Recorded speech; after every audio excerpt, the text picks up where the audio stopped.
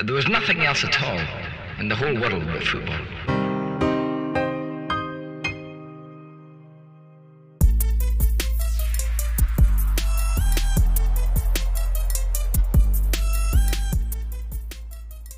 Hi guys, hope you're all doing fantastically well, and welcome back to another episode of the FFF Show, where I was met up with Oliver during the hectic Christmas period just to talk about and to try and keep up with the heavy influx of football. This recording was a combination of two separate conversations that we had. The first was on the 30th of December last year, and the second on the 6th of January this year.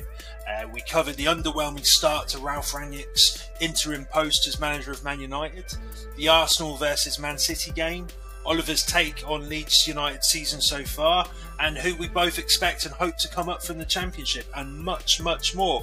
It was a really good chat, and I hope you guys all thoroughly enjoy. Thank you very much. Bye-bye. Been an interesting winter, well, interesting Christmas. I mean, Man City looking pretty comfortable. I mean, they only got a 1-0 win against Brentford last night, but the bits that I saw of it, they looked reasonably comfortable. I know Brentford had quite a lot of players out, and Man City have seemed to have got by without injuries or any real COVID impact. It's quite amazing considering everybody else seems to have taken a hit. Yeah, maybe it's to do with their incredible facilities that they've got, and also I imagine they must have they got no injuries at all then? They've just come out completely unscathed? I'm sure if they've got none, but they don't seem to have been affected. Like everybody else has literally got a list of like 5 to 10 players that are out at the moment. They've got such depth in their squad there, haven't they? They can. I mean, they've almost got two first 11s in a sense. That is also true, but they seem to have had. I think they've been really disciplined with COVID because they've been on such a roll as well. They don't want to risk getting it to disrupt them, and I think whatever they've been doing has been keeping their players away from it, because they're one of the only teams that have played them. And is it Palace, I think? And I'm sure there are some others that have. Not all the teams have played a couple of games over Christmas. Leicester have. I think majority of teams have had at least one game called off. Yeah, I mean it's City's to lose. It's looking like at the moment. Yeah. Well, hopefully my team's going to be a little bit of a banana skin for them on this Saturday, and we've somewhat got a bit of an advantage. This might just be typical foolish Arsenal confidence, thinking that we can get something out of this game. But the fact that they've played Wednesday and that Arsenal have had a whole week, we've been quite lucky in that regard because the game on Tuesday was called off. Well, but for the match. We have, but we've got the man with the AirPods, Albert Stauffenberg. He's going to be jumping in, so I'm looking forward to it. I think, I don't think it matters too much if the manager's there or not. I just think that the confidence that we're on at the moment, we're absolutely flying. So, I'm pretty confident about it. Started off December with those 2 defeats to Man United and Everton. That was quite a late defeat against Everton as well, if I'm remembering. Yeah. But then you've won 4 on the bounce. Our home form as well gives me a lot of confidence. I don't think we've lost. I think Chelsea was the last home game that we lost. The rest we've been pretty formidable. We haven't lost since Chelsea at the start of the season. It was those first 3 games that, it made everybody believe that we were going to get relegated and Arteta should have been sacked and all that crap. But it's mental to think where we were after those 3 games compared to where we are now. Yeah, it goes to show that, just give the manager a bit of patience and see what happens. Yeah, I understand you had a bit of a COVID outbreak though, didn't you, just before the season started, I think? Yeah, possibly. I'm sure I read something about that recently. I think because when it happened, it hadn't really been affecting any of the teams, so a big deal wasn't really made of it at the time. I only read I think it was only last week that I read that had happened just before the season started, which is obviously going to disrupt things. Yeah. Brentford away, their Premier League debut, nighttime game. It was a proper banana skin game, that was. Yeah, no, Brentford were absolutely on a high. And we just, if you look at our backline back then, we had like Kolasinac, Ben White was just making his debut. Our back line was just an absolute mishmash of, I think Holding and Chambers were centre backs or something like that, and it was just, it wasn't ideal. But obviously we were still in the middle of the January transfer window as well, and since then our signings have been almost impeccable. It's been great, really. But yeah, I think once we've had those new signings come in and allowed them to bed into the club, it's I think we haven't looked back since then, really.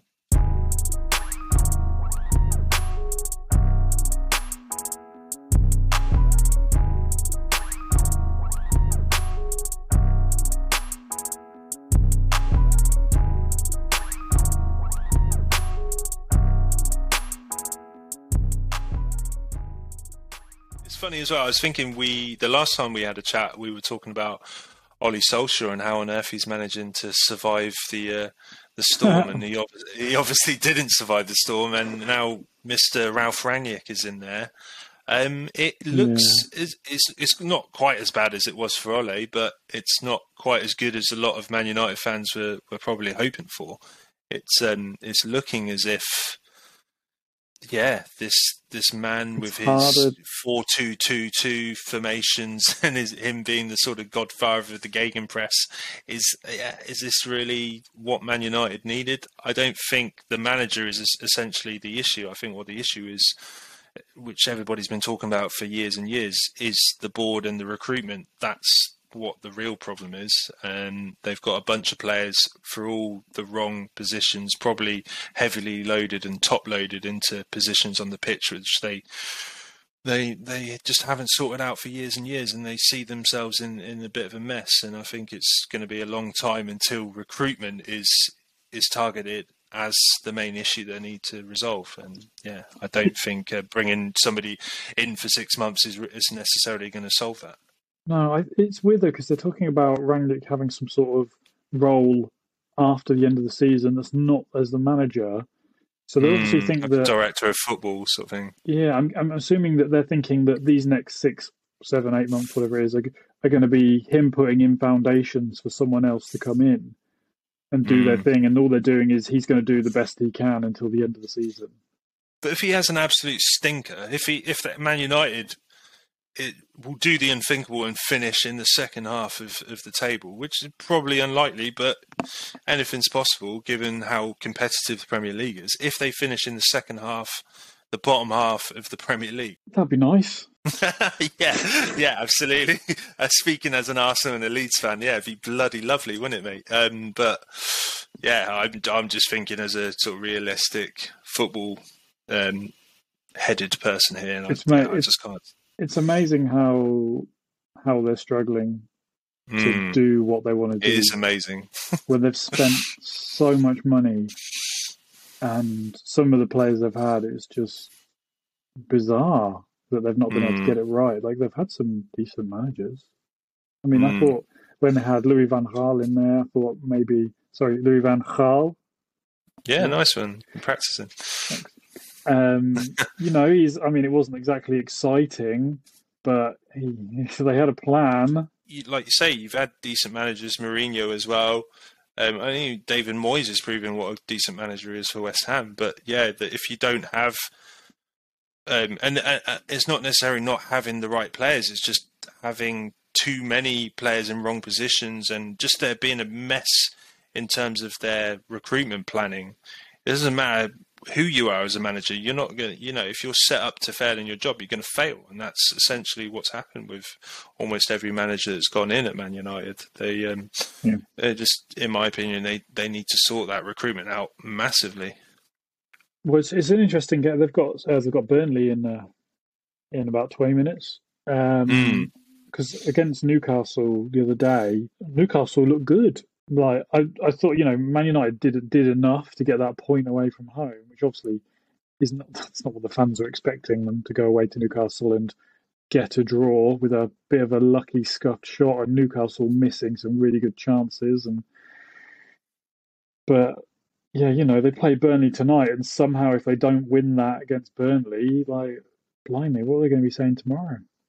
Yeah, I mean, I'm not saying I want Man United to win. But I, as a Leeds fan, don't want Burnley to win.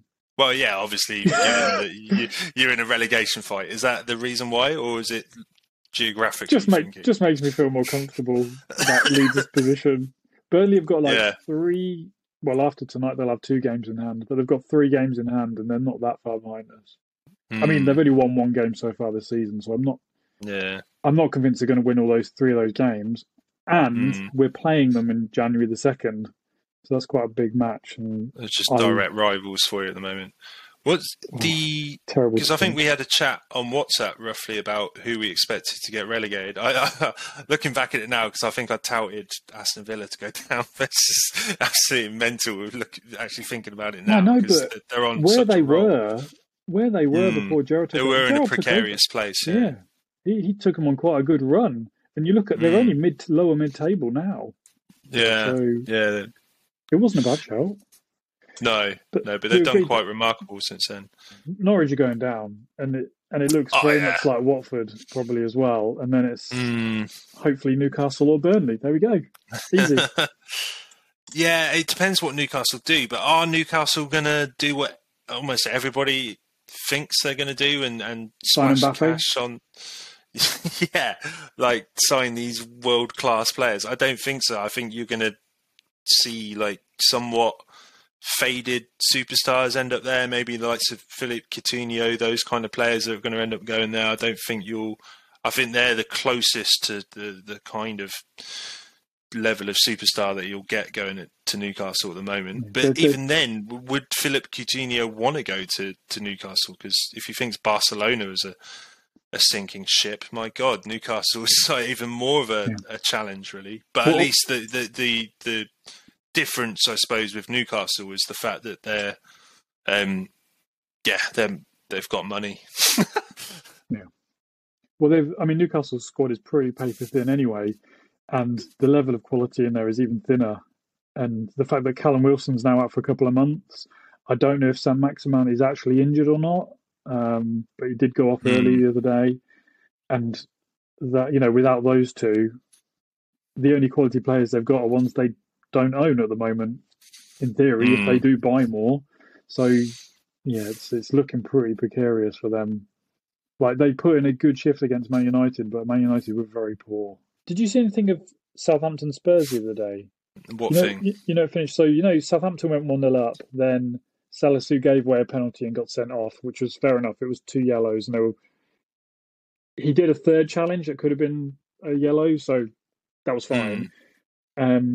Spurs equalised, and then Harry Kane had a goal disallowed for offside, where it was one of those armpit offsides.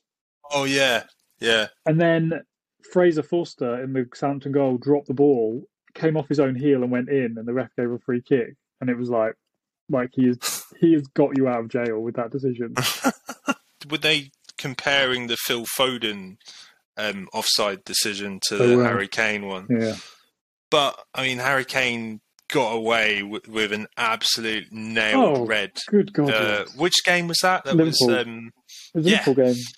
Yeah. And then Robinson got sent off. You couldn't write. It was hilarious. Kane's was way worse. Yeah. Way worse. But that was another thing I wanted to... Xhaka's challenge on Rafinha in the Leeds Arsenal game, I would have sent him off for that. He didn't even get a yellow. Couldn't believe it. Yeah, I can see those reds would definitely be given. But yeah, it's a dark yellow, shall we say? He didn't even get a yellow. That's the thing that makes but it yeah, ridiculous. it should how it wasn't a yellow was absolutely mental.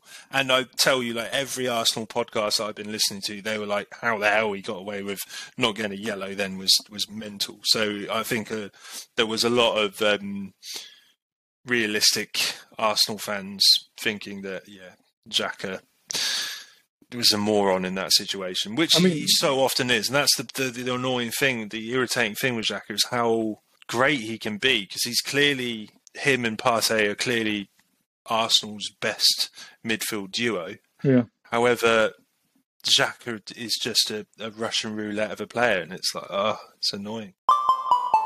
If you like football films, then come check out the Triple F Cinema, where I'm joined by guests, sometimes football fans, sometimes not, to review a specific football film.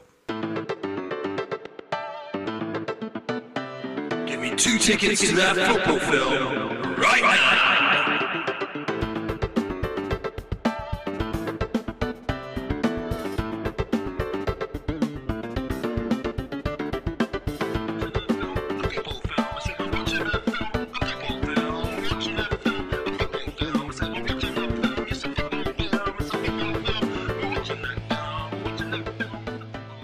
Shall we talk about the Premier League action so far? I mean, it's hard to kind of decipher what's been happening in the Premier League, especially the last couple of weeks. There's been so much.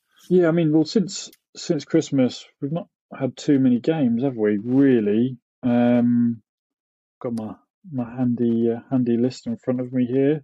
I think the last one that we haven't really covered was Man United beating Burnley, because that was on the day we last spoke. Yeah. I'd say there's been some pretty big gems since the time we spoke as well, because there was the Leicester-Liverpool, which I think was just before we spoke. Yeah, it was.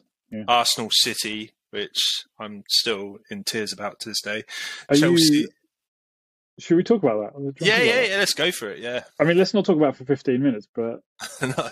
Right, so from my point of view, as a non-Arsenal, non-Man City fan... As a neutral, yeah. Arsenal just threw it away. They lost their heads. Like, why? It was Gabriel was sent off, wasn't it? Yeah, but... And Martinelli missed an open goal. I mean, you couldn't have two worse things happening in the space of about 60 seconds. Yeah, but having sort of seen that on inspection, I was fuming at Martinelli, but the man of the moment, apparently the referee was like kind of in Martinelli's way, so he had to like step out behind the referee to get to the ball. But I kind of agree. I think for all of the moaning that you could sort of point the referee's way during that match and VAR, I do think that there was a lot of poor decision making. I don't see how the Odegaard incident can be judged as not being a penalty, whereas the one on Mr. Silva was a penalty. And, you know, they were both soft, but to go to the screen for Bernardo Silva's, but not to go to the screen for Odegaard's was, I didn't understand it. So, I mean, you've got to remember the reason they're going to the screen is because the people on VAR think it's a penalty or not. So if they think it's a penalty, they're going to tell them to go to the screen. If they don't, they won't. That's the difference. Yeah. You could talk about conspiracy theories because around some of the bigger clubs, but I mean, you're technically one of those teams. So. Yeah. No, but the thing is, like, if you think about it, like, I'm sure loads of other teams have been on the hand of dodgy officiating, and you know, this is essentially the first one for Arsenal this season. So, on the grand scheme of things, it's not the worst. But yeah, I think what annoyed me the most was how we were absolutely bossing the game up until the 60th minute. We had Man City in the palm of our hands, and we just essentially threw it away. I think we kind of showed that inexperience to keep composed, and that's kind of what annoys me the most. But I felt the same way that the Arsenal players did when we were getting those dodgy decisions. But yeah, to be an elite team, you have to keep your composure and not allow it to sort of get on top of you. I mean, it was a great game for you in the sense that you showed that your players have the ability to match and potentially be better in moments than Man City.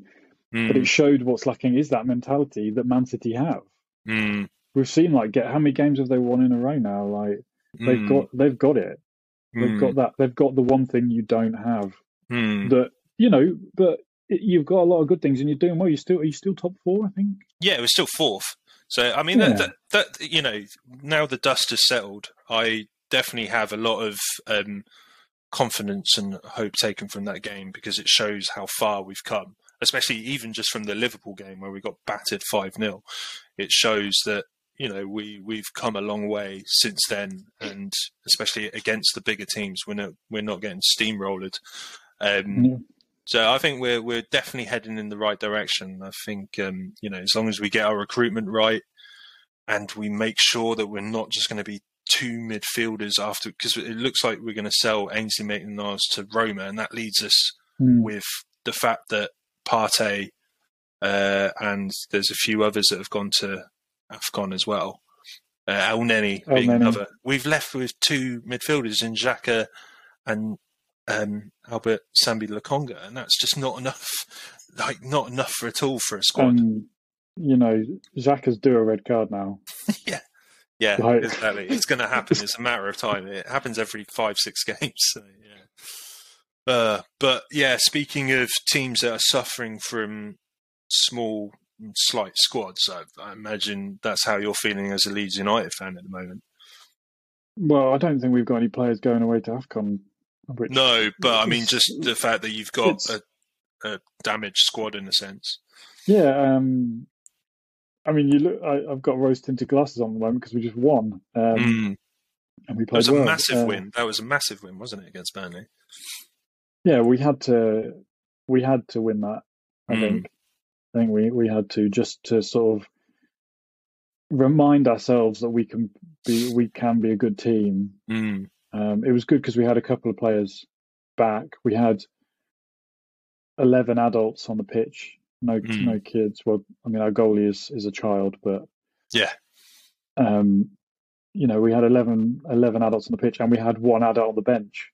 So that was quite good, considering the game before it was 2.5 kids on the pitch and all kids on the bench. So it made a difference. And James came off the bench. He scored a really nice little header as well. Joffy, Joe Gelhardt, just looks like he is a really good player, and I can only see him getting better. He just looks like such a good player. Like, I feel so lucky that we were able to get him from Wigan. And I know Wigan were gutted when they lost him, and rightfully so. But yeah, we're lucky to have him, and hopefully with the FA Cup this weekend, we might see maybe Bamford make an appearance. He didn't play for our under-23s yesterday, which I thought was a bit strange, because allegedly he was on the cusp of being on the bench against Burnley. So it will be interesting if he's not involved against West Ham in the FA Cup at the weekend. It might mean he's had another setback, which would be incredibly annoying. Yeah. Does it look likely that Leeds United are going to bring in any recruitments over this window? There's a lot of talk. So I think we will bring somebody in. I mean, there's a lot of talk during the summer about signing a midfielder, and it never happened. O'Brien at Huddersfield was linked to us for a long time. He's being linked again, along with Nandez, and I can't for the life of me remember which South American team he plays for, or which Italian team he plays for. Sorry, which nationality he is, or which. I think he's Argentinian, because I think Arsenal were actually linked with him at one point. Is it Calgary? No, it's so he's Uruguayan. Nahitan Nandez. Yeah, that's who. Yeah, he's a lot younger than I thought he was as well. 26. Because I think he plays as a bit of a utility player. Like, sometimes he plays on the right, and sometimes he plays down the middle, which is the sort of player that would suit us. Yeah, it suits us. But yeah, you're right. He's currently at Cagliari. Yeah, I don't know how you actually pronounce that. That's pretty bad. Yeah, I've heard presenters pronouncing it Cagliari, like the G is silent. But anyway, that was good. You sounded like you knew what you were talking about. Sounded. I don't know if there's some sort of question marks around mentality or something. I don't. I've seen a few comments, but I don't really know much about him. But I think there is. We seem to get linked to forwards. We have done for like the last 2 years, but I'd be surprised if we signed a striker with Gelhardt coming through and Bamford eventually coming back and Rodrigo wherever he is at the moment. Yeah. What's going on with Rodrigo at the moment? It was some sort of weird injury that Bielsa had never seen before, which we've had like 4 of this season. Yeah. It's a bit worrying. Is Rodrigo an out-and-out striker? What's the sort of... Well, I thought that was why we were sort of signing him as a striker who could drop a bit deeper if we needed him to, and run around a lot. But we've used him more as a number 10 than up front. although saying that, he finished last season playing up front a lot, and he got like 5 goals in 5 games or something, I think it was. And he looked really good, like really sharp in front of goal, really good finishing. But he hasn't played enough this year to make too big a comment on him, I don't think. No. I feel like up until this point, it's hard to pass a lot of judgment on how we've played, because the team I don't think we've picked the same team twice. I don't think we've picked the same back four twice. I don't even know if we've picked the same midfield twice. So it's it's been massively chop and change, which must make it difficult. I heard something on the radio not so long ago where somebody mentioned about Bielsa sort of throughout his managerial career that he kind of likes to work with smaller squads. Is there much truth in that? And do you think that's going to have a bit of an effect for Leeds United? Yeah, I mean, he does. He does. Like he's. I can't remember. Was it 16 or is it 18 plus kids? Can't do the number. Can't do the math in my head. It's like a set number of first team players with space on the bench for a couple of kids. And then the idea is, if any of those are out, you just bring in another child, which is exactly what we've been doing. Right. It's just the problem is none of those changes have happened through choice. That's the problem. And he's even been saying in his interviews that he doesn't want to change his approach. But it sounds like we are definitely going to bring in at least an extra 1, if not 2 bodies. What's the thinking behind having a smaller squad? Is it just about that mentality side of things, almost keeping it like a close-knit sort of unit? And it is that. It's easier to work with less players. Bielsa sees it unfair if he has a player who's not being picked. He's like, why would a player want to come here and not play? It's not fair on them. They're a footballer, they want to play football, so they should be somewhere they can play football. And in theory, if there are no injuries, then you could play the same team every week. And his thinking is, if the player's not playing well enough, it's my fault. It's not their fault. It's my job to turn it around. I'm not going. Why would I drop them? If they're not doing it right, it's because I'm not telling them to do it right. Yeah, it's all about his, putting pressure on himself and taking responsibility himself. Yeah, but at the same time, in the Premier League, with the amount of games that are coming so thick and fast, I think it's less of what Bielsa thinks is the right sort of holistic approach, and it's you kind of look at it a bit more realistically, haven't you? You say that, but remember we were in the Championship with him as manager for 2 years with the same size squad and playing 46 games. Yeah, that's true.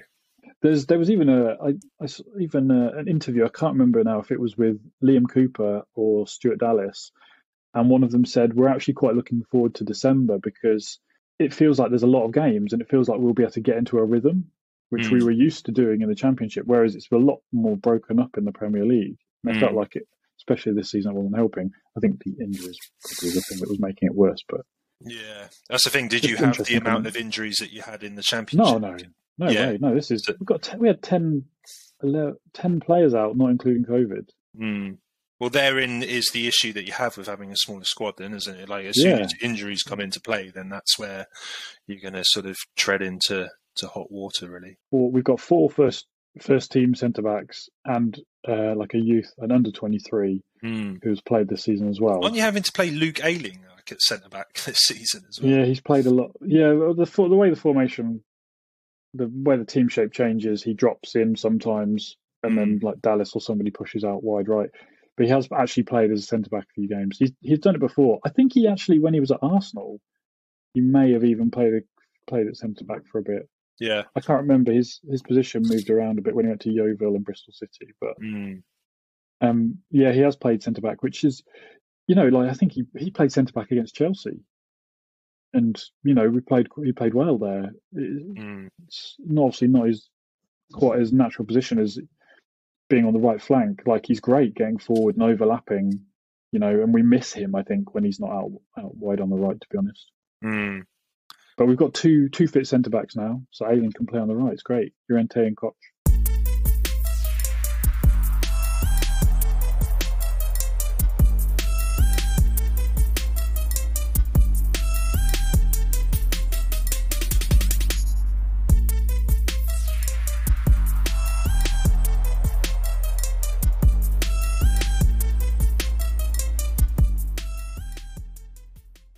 Chelsea-Liverpool game? Did you see that at all? Did you see Kovacic's wonder strike? Yeah, it was a beautiful goal, wasn't it? It was a busy game where Liverpool could have scored many more goals before Chelsea got there first, and then as soon as Chelsea got that first, it looked like it was how many are they going to get?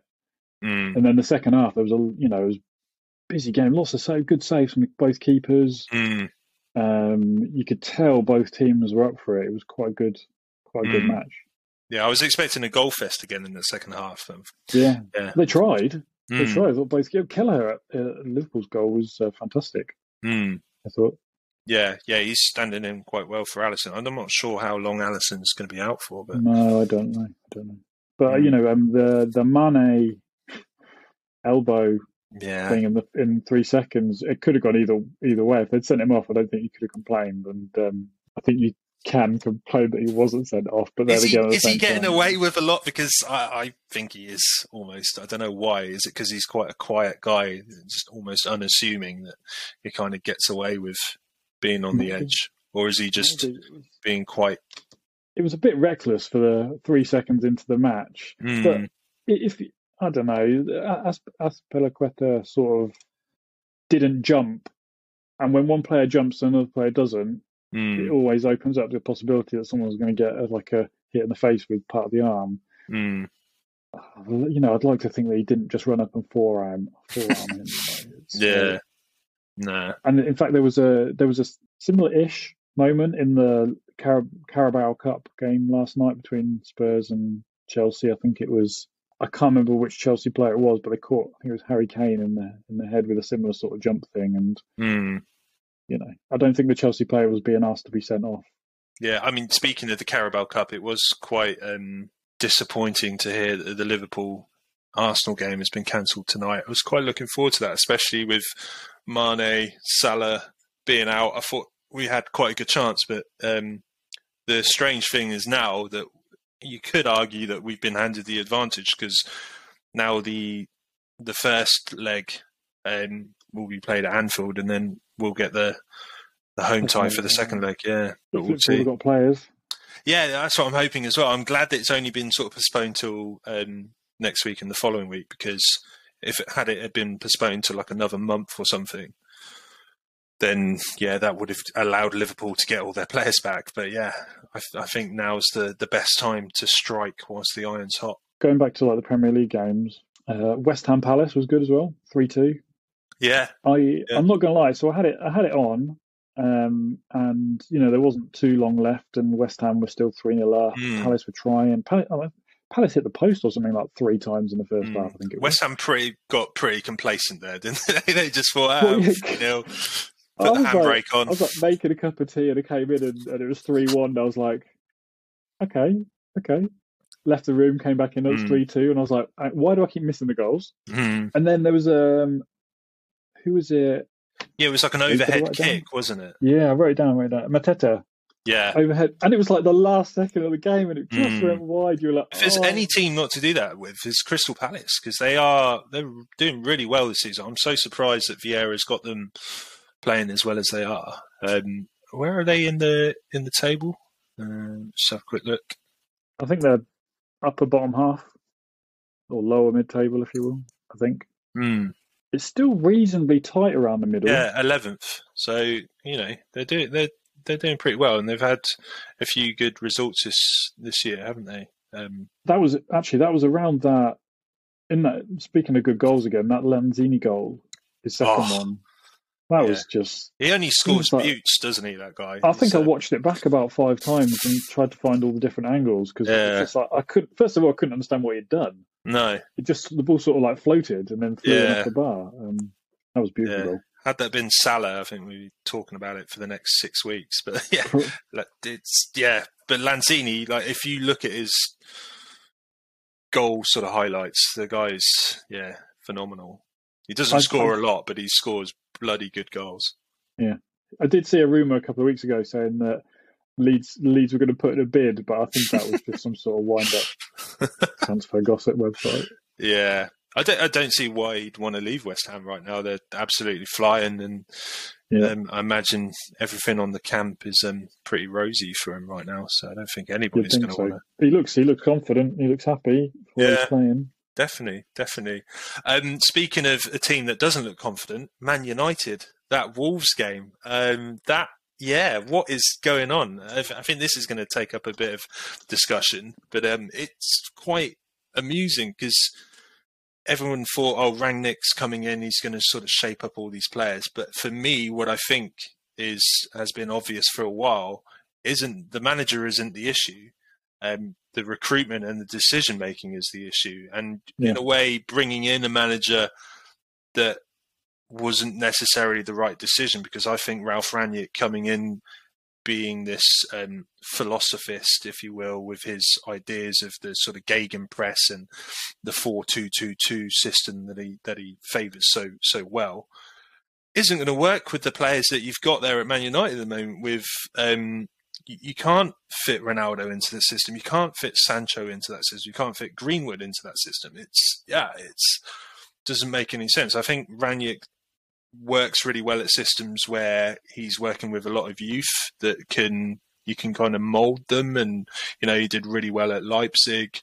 He was good at Schalke, and I think he was working with these sort of projects where he was able to sort of mould them into his own vision. But at Man United, that's not what they need as a manager right now. They needed a sort of big name. They needed a Zidane, in all honesty, somebody that kind of works with big names and gets them to go out and play.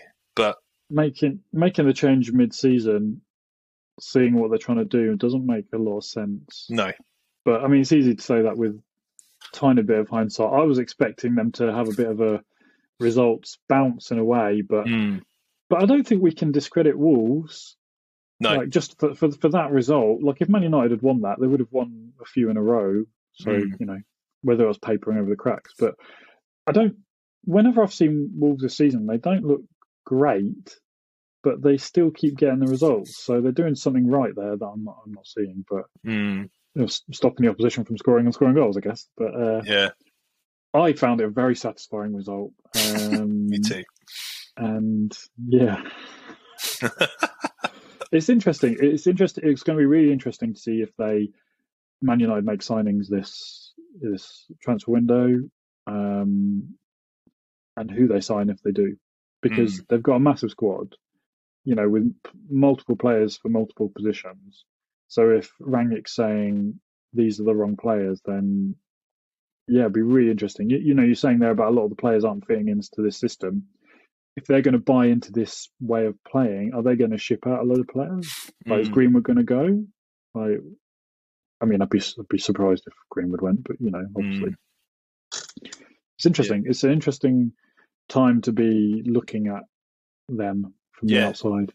Yeah, definitely. Yeah, I think from a neutral's perspective, it's pretty funny. But I'd be super happy if they lost every game now between now and the end of the season. 10-0, something like that. But I think it's interesting because there was an article that came out, which was actually on Sky Sports, saying how a few of the Man United players are not really on board with Rangnick's project and not really agreeing with his ideals, which is strange because how is that, I'm not entirely sure how that's going to be leaked, because which players are actually going to say that. However, you get players like Paul Pogba and so on that are more than happy to share that information. So, it's interesting. But it kind of, from how they're performing, I know they got a win against Burnley just before the Wolves game, but their performances have left a hell of a lot to be desired. And I think, if it is true that the players aren't necessarily fully on board, it kind of makes sense if you look at the performances that they're putting out at the moment. Do you think it could just be them getting up to speed still? Like the players still adjusting to a new type of training and playing and whatever it is? Yeah, it could be. But are those players really do they want to get on board with that style of training, because it comes back to that age side of things as well. When you've got Ronaldo that's won everything there is, and you've got like players like Sancho, and they've got a hell of a lot left in their career to go. Paul Pogba, these kind of players, are they really going to want to do what Ralph Rangnick's asking them to do? Are they going to want to press and run into the ground? I don't know. I don't get the feeling as it doesn't sound like the sort of football that people would go to Man United for. No. You imagine they'd want swift attacking play. Yeah. Which essentially they could get if they all were on the same page. But yeah, I don't know. I just think there's a lot of mishmashing there, and it's not all of them are singing from the same hymn sheet. Yeah, well, the way that everyone was talking about Rangnick when he took over, it sounded like he might have been the man to go in and kind of align the philosophy, stupid word, to align the way things were going, like give them some sort of focus that everyone could get behind. But I mean, it doesn't seem to have happened yet. But you never know. Maybe give them a couple of weeks. Like remember when they signed Bruno Fernandes a couple of years ago? And that was in January, I think, wasn't it? And they weren't doing amazingly, and he came in and won 1 million penalties and scored a few free kicks and got 50 assists, whatever it was, and completely turned their second half of their season around. So maybe they'll do the same again. Yeah, I don't know who they bring in, but that sort of transformational signing doesn't happen all the time. So I think they kind of lucked out a little bit there. I don't necessarily think they're going to do that again. I don't know what they changed with him, because was it literally signing Ronaldo broke Bruno Fernandes? Because I mean, oh God, he looks just like he's the biggest whiner, one of the biggest whiners I think I've ever seen in the Premier League. Who, Ronaldo or Fernandes? No, Bruno Fernandes. Yeah, I'm pretty sure there was got a few whiners in their team, though, haven't they? Yeah, there was a game early in the season where he was like kicking players, and there was one where he kicked someone and he went down and he started complaining to the ref even though he committed the foul, and you were like, yeah, it was off-putting. Yeah, he's one of those players that when he's focused and when he's on his game, he's really good because he's busy all over the pitch. But yeah, I think there was it the Watford loss this season where I'm not sure if he came on or it was at the start of the game. He was in the middle of the pitch. The ball was in the middle of the pitch. He just hoofed it into the air, but he somehow hoofed it back towards his own goal and then left Phil Jones, or I don't know if it was Phil Jones or some other central defender, in absolute. It might have been Maguire actually. Left him in absolute bother. It's like, what on earth is Fernandes doing? Isn't there something weird about Phil Jones hasn't actually played for Man United for ages or something? Why isn't Maguire injured or something? Is that why Phil Jones has now made a reappearance, or I don't know? Is the inevitable happened that Maguire? Everyone's figured out how shit Maguire actually is. I've had to bring in Phil Jones. I don't know what's happened. I mean, that makes it sound like they'll go after a centre back in January. Like signing Varane was not the answer. Which I do want to talk to you about this, because I know how much you are familiar with Ben White, and I know you somewhat admired him when he played for Leeds United. But it is funny how people were making memes and mentioning how, why are Arsenal spending 50 million on Ben White when Man United are signing Raphael, Champions League winning, World Cup winning Varane for 40 million. Aha. How do you like them apples now, you fucking Man United fans? Because that is brilliant. Ben White is an absolute steal at 50 million compared to Varane. I'm pretty sure that Ben White started. Did he start your move for your goal against Man City as well? I think he won the ball back with pressing on someone and then carrying the ball forward and made the first pass on it, I think. That's what he's good at. He's good at that. Yeah. He reads it well. He's good on the ball. I think those that know the game, that's why I was really interested to know your thoughts on him, because I think you saw Ben White at his best at Leeds United. And yeah, I think, if he's able to carry on doing what he's doing for Arsenal at the moment, yeah, the world's his oyster because he's brilliant in my opinion. You know, it was amazing because before he played for us in the Championship, he'd played one season in League Two, then a season in League One, or something like that, and then he came to us in the Championship, and there was an interview with him. I think it was on the Yorkshire Evening Post. I think it was, and he said that first week of pre-season at Leeds, he was like telling his mum and his dad, maybe he was like, "I can't do it. This is too hard. Like it's really hard." And I can't remember who he spoke to anyway, and they were like, "Just keep going, and yeah, he said it was massively beneficial to him. That was, and he looked unbelievably comfortable and better than so many.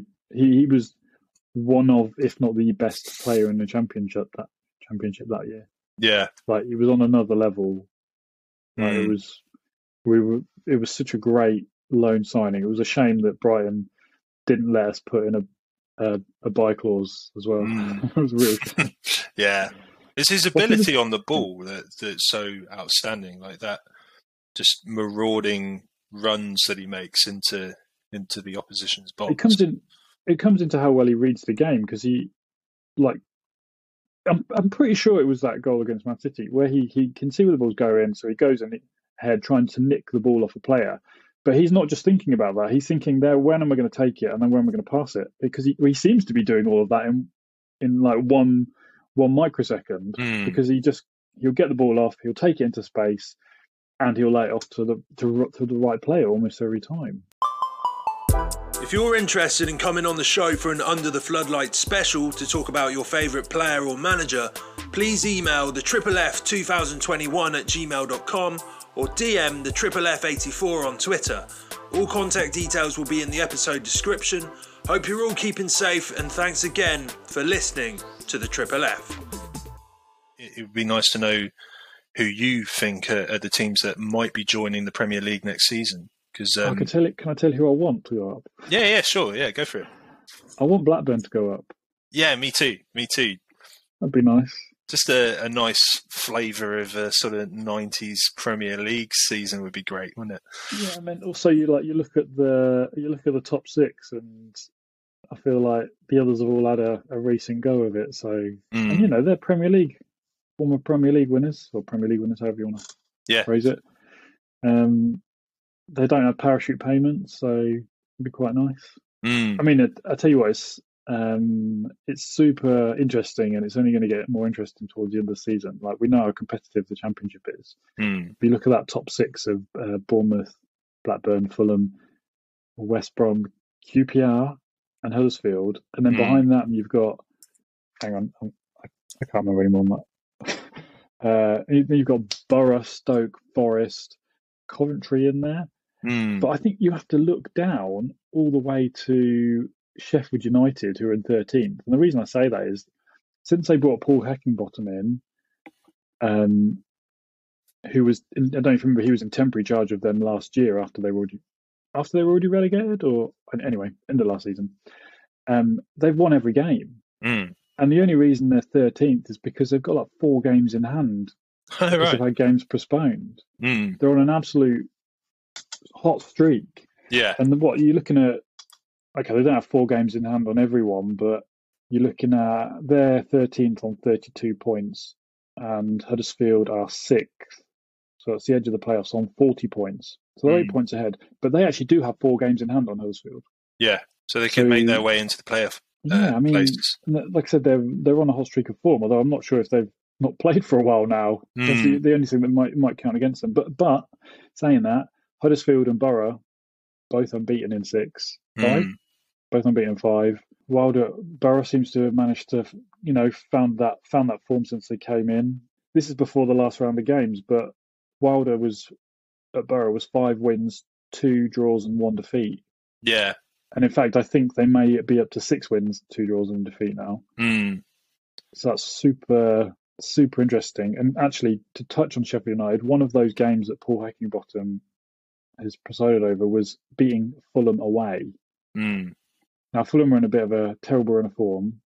They've not won for weeks now. Yeah, I've seen that. Yeah, which is good for everyone else. Yeah, the last 5 is a loss and 4 draws. Yeah, but I mean they've only lost 4 games up until this point, which is pretty good. You've got to say that they're, I'd be surprised if that doesn't turn around. But then you have to, like, talking about Blackburn, obviously you can't not talk about Brereton Diaz there. Yeah, Mr. Chile. smashing goals in. And in fact, they haven't lost since they lost 7-0 to Fulham. They lost 7-0 to Fulham, and they've won 7 and drawn 2 since then. That's just kind of giving them the kick at the ass they needed. It almost reminds me of when Southampton got smashed 9-0 by Leicester, and they just absolutely turned their season around. And I think they actually beat Leicester in their return fixture that season, which goes to show that sometimes a massive defeat is a slap in the face that you need as a team. Yeah, let's hope that Leeds get revenge against Man City from that 7-0 drubbing. That'd be nice. Yeah, it could be. You never know. But I think something I wanted to mention was quite interesting, and it's weird how you don't really see this in campaigns so often, but the 3 top scorers in the Championship right now are all individually playing for the top 3 clubs. So you've got Dominic Solanke, who's on 18 goals, Ben Brereton Diaz with 20 for Blackburn, and then Fulham's Alexander Mitrovic for 22 for Fulham. So yeah, it's interesting to see. I mean, it's weird as well how Bournemouth's top scorer, he's not the top scorer of the Championship right now. I mean, that's a lot of goals as well for like just halfway through just over halfway through the season. Like if they're getting another 15, 20 goals, they're all in the 30s, nearly 40s. Like that's just the sort of thing you need in this league. Makes a massive difference. It's so odd how Mitrovic can just absolutely score tons for Fulham in the Championship, but when they need him to do it in the Premier League, it's odd. You'd imagine him to do somewhat okay, but it just goes to show the sort of levels and the differences that you get in the Premier League, I guess. Yeah, he's a good player, but he just for some reason can't quite do it in the Premier League. But it probably comes back to the thing we were talking about earlier with Arsenal and Man City. Maybe there's a mentality thing there, isn't there, where in the Championship he can be himself and be a bit uninterested, but he's going to get more chances. Whereas in the Premier League, he has to be on it, and he doesn't like being on it. Maybe, I don't know. Yeah. I suppose that is the biggest difference. That's a good point that you sort of bring up. Is you get a hell of a lot more opportunities. I think Jamie Vardy even said it in an interview once. You get a lot more opportunities in the Championship, whereas in the Premier League you have to take very little. So, and that's why Jamie Vardy's very good, because he's extremely clinical. Yeah. I mean, you look at that top half of the Championship, and Forest were on a good run of form, but they've lost their last 2 now. Who's your money going on for the teams going up, mate? I'd be surprised at this stage if this is predicting this league is a fool's errand, but I'm going to go with Bournemouth going up. Yeah, and Blackburn. I want Blackburn to go up, but I think Fulham are going to. I think it'll be Bournemouth, and Fulham will be top 2. Yeah, and then playoffs. There's no point trying to guess the playoffs. You've got dice, roll a dice. Yeah, exactly. Like you said, even Sheffield United could be in that conversation. So it's Forest might get a bit of form back. You never know. I mean, we won't see the playoffs sort of coming together until the last few weeks of the season. I don't think. Looking at how they are. I mean, Blackburn, I'd be hugely disappointed if they don't manage to stay up there. As long as nobody comes in and offers them 35 million for Brereton Diaz, they should be there, I would have thought. Or he gets injured. Let's hope he doesn't. Yeah. They should be thereabouts, you'd think. This is never going to happen, but I would just from a sort of selfish perspective, to have the Premier League with this 90s feel, I'd love to see Blackburn, Nottingham Forest and Coventry just in the Premier League, just for that real retro feeling to it. Probably especially with Leeds United in there as well. Yeah, a little bit. But they've really turned things around, considering, were they down at League 2 at one point? I know they spent a lot of time in League One. I can't remember if they went to League Two, but they do play in their own ground again. Well, Yeah. they don't. That's the own thing. it, They've been it's built for them. ramshackled by financial uncertainty for a while, haven't they? But it seems like I think they've got decent ownership now, and they seem to be heading in the right direction, which is good. Well, I think the difference between them and probably the top six is having that proper goal scorer. I think that's if they had someone that could smash in 20 goals halfway through the season, they'd be 5 or 6 places higher, I would have thought. It looks like they're establishing themselves in the Championship for now. But I have one question for you. I know we're talking about the top of it, but have you noticed that Derby haven't been doing too badly recently? Yeah, they've got 3 out of 5 in their last 5, 3 wins. But they had a massive point deduction, didn't they? Have this? Yeah, they're only on 11 points, but I mean they beat West Brom just after Christmas. You know, that's a massive result. And in fact, they drew with Reading the other day 2-2, and I'm pretty sure they were 2-0 down with only a few minutes left. Yeah, and Reading are only just above them, just outside the relegation zone. So that was a massive point for them. Too much to ask for getting out the relegation scrap, though. Do you reckon? They could do it. You look at what they get. What is that? An extra 30 points. Oh no, 41 points shouldn't be enough, really. I don't know. You never know. Is Wayne Rooney still their manager? Yeah. It'll probably be quite close if they keep up this form. Could be quite close. Yeah, it's a shame because I would have liked Peterborough to stay up, but they just seem to ship far too many goals and not score enough, which is a bit of a problem. I think Peterborough are almost like the West Brom of the Championship in League One, really, aren't they? It's a shame because, you know, it's the local team. A local team. A local team. There's Northampton as well, aren't they? But they're although they're doing well. Are they in League One? Yeah, they're like top 2 or something. Yeah, they're second in League Two. I mean, Forest Green are making a right go of that. 8 points clear, top of the league. The Vegan Avengers. Yeah, very good. Yeah, yeah, good. If they can show everyone else how to do it sustainably, then they'll be successful. I really hope they build that stadium that they're sort of planning to do, Forest Green, because that's. I don't know if you've seen the plans for their new sort of eco-friendly stadium. It's called the New Lawn Stadium. I think we need to do an episode on them, Simon. Yeah, maybe I will. But from all of the plans, it's a beautiful, beautiful stadium. If you just Google it now, Google the... I'm doing it. Yeah. Eco Park. It was approved by Stroud City Council. Reminds me of those like old wooden roller coasters. I don't know if you've ever seen them. Completely made of wood. Yeah, it's all made of timber. I like how it's in the middle of fields in these pictures. I don't know if that's... Yeah, well, if you're called Forest Green, then where else? Interesting. Yeah, as long as they can keep it so people can walk, cycle, public transport there, and, you know, reduce the amount of cars and things. Yeah. It'd be worth a visit, I think. Yeah, definitely.